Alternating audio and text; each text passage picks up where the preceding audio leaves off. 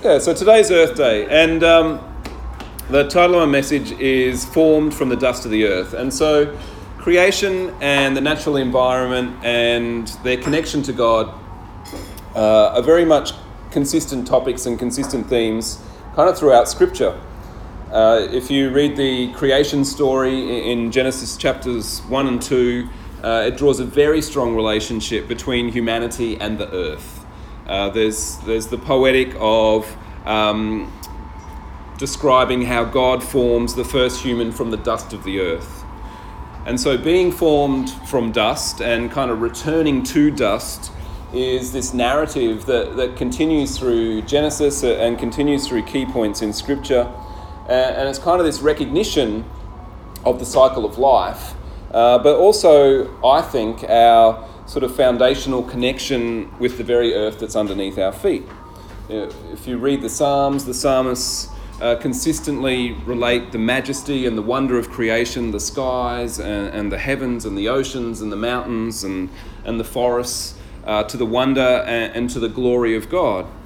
And so in many ways, God is described as being almost inseparable from the expanse and the mystery of creation, and in turn, creation as inseparable from the wonder and the mystery of God.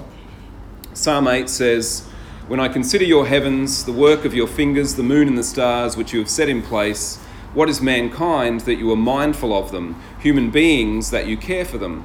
Psalm 19, "The heavens declare the glory of God, the skies proclaim the work of his hands. Day after day they pour forth speech, night after night they reveal knowledge. They have no speech, they use no words, no sound is heard from them, yet their voice goes out into all the earth, their words to the ends of the world, and in the heavens God has pitched a tent for the sun.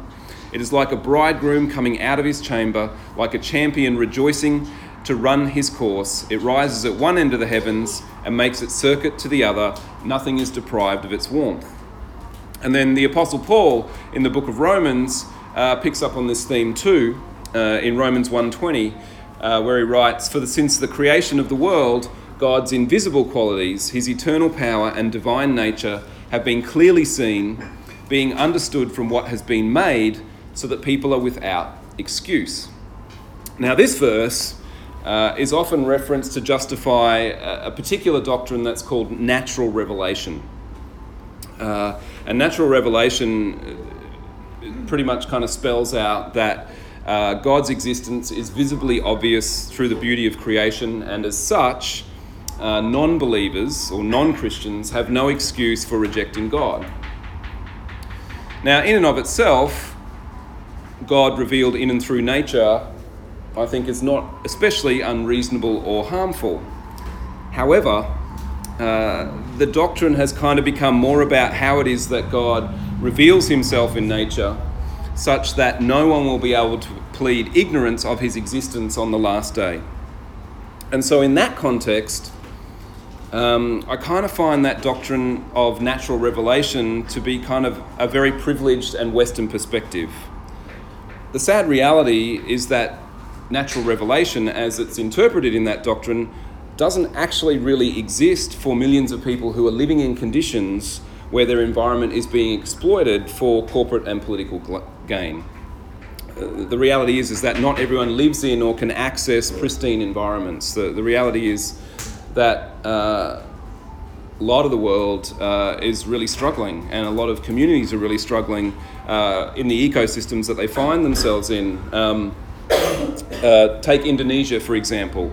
Many textile producers and other companies who are fleeing rising labour costs, who are fleeing environmental regulations in Western countries, picked up their operations, shifted to Indonesia.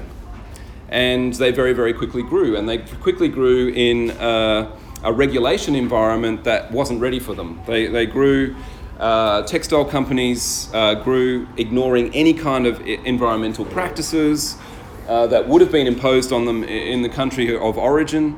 And so effluent, chemicals and waste was dumped into waterways.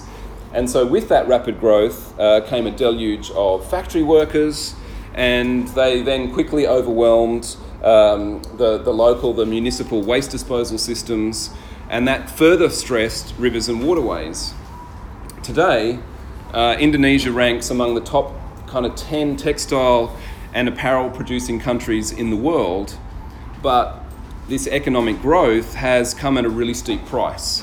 It's ruined major rivers. There are ecosystems that are literally dead, and it's seen the destruction of literally hundreds upon hundreds of rice fields that are contaminated with heavy metals from industrial effluent.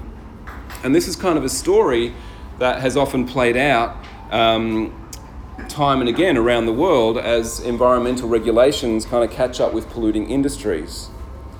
So the psalmist says that the skies declare God's craftsmanship. But I guess the question that I kind of posed to myself this week, what happens when people can't see the sky due to smog and waste? What happens when water is kind of too unsafe to drink? What happens when air is too toxic to breathe and kind of the sheer decay of the surrounding environment endangers you and endangers your family and your livelihood? How is God revealed and kind of glorified in that? When the natural physical existence around you is kind of taken away and broken and heading towards death instead of life, how does this point people to God? And so for many people around the world, the idea of natural revelation is kind of, in some ways, absurd. It's possibly even argues against the existence of God. But if, as Christians, we truly believe that the earth reflects God's glory, then the act of exploiting creation, the act of allowing creation to become corrupted, that in such a way that it kind of directly prevents people from experiencing the goodness of God, is a problem. But my experience is that in many ways, particularly in the church circles that I may have grown up in, that this has kind of long been the case. There's this sense, sometimes in evangelical Christianity, that the church is almost the enemy of the environment, and certainly the enemy of climate science. Often the articulated position is that sort of this, that climate change is sort of this Trojan horse that's designed to abolish capitalism and replace it with some kind of crazy eco-socialism.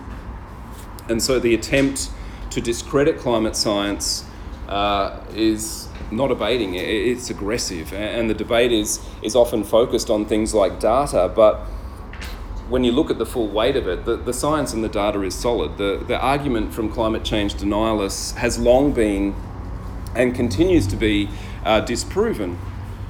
But it doesn't seem to slow the argument. And if anything, climate change denialists are just kind of getting louder and getting more determined.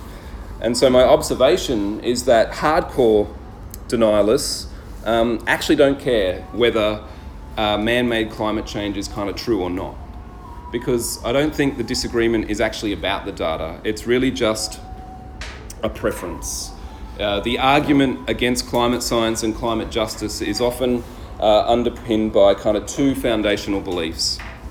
And the first is what I would call terrible eschatology. And so eschatology, if you don't know the term, it's just a fancy theological term for any kind of theology that's concerned with death and judgment and the final destiny of the soul and humankind. And so a lot of Christian sort of eschatological doctrine, there's a mouthful, is obsessed with things like apocalypse and the destruction of the earth and the destination of people's souls.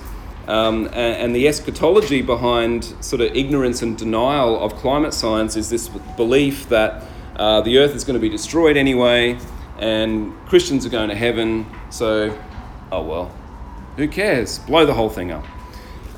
In fact, that's kind of increasingly becoming the argument for attempts to speed up Armageddon because of its sort of perceived inevitability and the hope that Jesus will return quickly and kind of judge humankind sooner rather than later, which I personally find scary stuff. But anyway, so I think part of it's underpinned by terrible eschatology, and I think the second belief,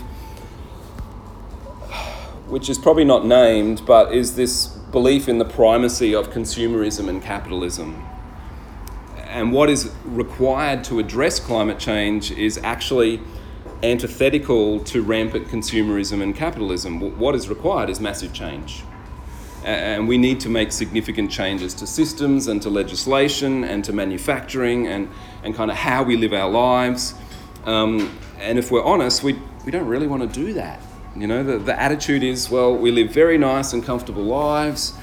Thank you very much. So take your theories about climate change, toss them in the polluted river in Indonesia, and please move on. So this terrible eschatology, neoliberal economics have a lot to answer for, in my opinion. But Scripture describes how we're formed from the dust of the earth. Our connection to creation is made explicit. However, I think that connection is often derailed by convenience and by greed. Thankfully, though, the more I read and the more I research and the more I kind of look at this topic, I think that the culture and weight of opinion is shifting. There's various studies that suggest that the most extreme, intractable climate deniers, apologies to a broader audience, but many of them who are white, conservative men, are actually a small minority of the population, roughly about 10% who kind of sit in that hardened position, which is a demographic that's kind of massively overrepresented in positions of power and decision making, which I get is a problem. But I don't see that the problem is that a majority of people kind of need to change their ideas and values. I think the challenge is more to change the culture of the small but disproportionately influential minority and the reckless worldview that they represent. I think the challenge is to dilute their power. And so, if we're formed from the dust of the earth, then our connection to this planet is central to our very survival. And I think we kind of need to be reminded of that as the church. We need to be reminded of our shared humanity, of the value of all life, of the connection between creation and community and the wonder of God. And when Jesus shared a final meal with his disciples, when what we call communion was instituted, he said, "This is my body." And what he used to describe his body was bread. He broke bread. And it was bread that obviously was crafted from the grains of the earth. It was bread that had been watered from the skies and tilled and produced by human hands. And when he said, "This is my blood," he said that as he poured wine that was pressed from grapes grown in the soil and harvested by human hands. You know, our bread and our wine come from the earth. And so, in some ways, the act of communion is in part a reminder that we are part of something bigger. It's a reminder that we are connected to all of creation, that we are intrinsically connected to the dust of the earth and very much charged with caring for the world around us. And so my prayer for this week is that we discover and renew that connection, that we wouldn't take the food and the coffee and the water that we enjoy for granted, that we would be reminded that we're very much part of something bigger, that we are connected not only to the earth, but to the people who bring us that food, who produce that food, who bring that food to our table, who make the very clothes that we wear, people who are often undervalued, people who are often underpaid, people whose waterways may be polluted because of industrialization, people whose homelands are threatened because of rising seas and changing weather patterns, and that we would be reminded that it's very much incumbent on us as part of a global community, as part of a shared communion, to try and do something about it within whatever power or influence that we have, to value the resources that we have, to reduce waste, to plead the case of those who don't have access to the authorities and leaders who can bring change. And that ultimately, in some way, in some form, that we would be moved to action. That's my prayer. Amen. Amen.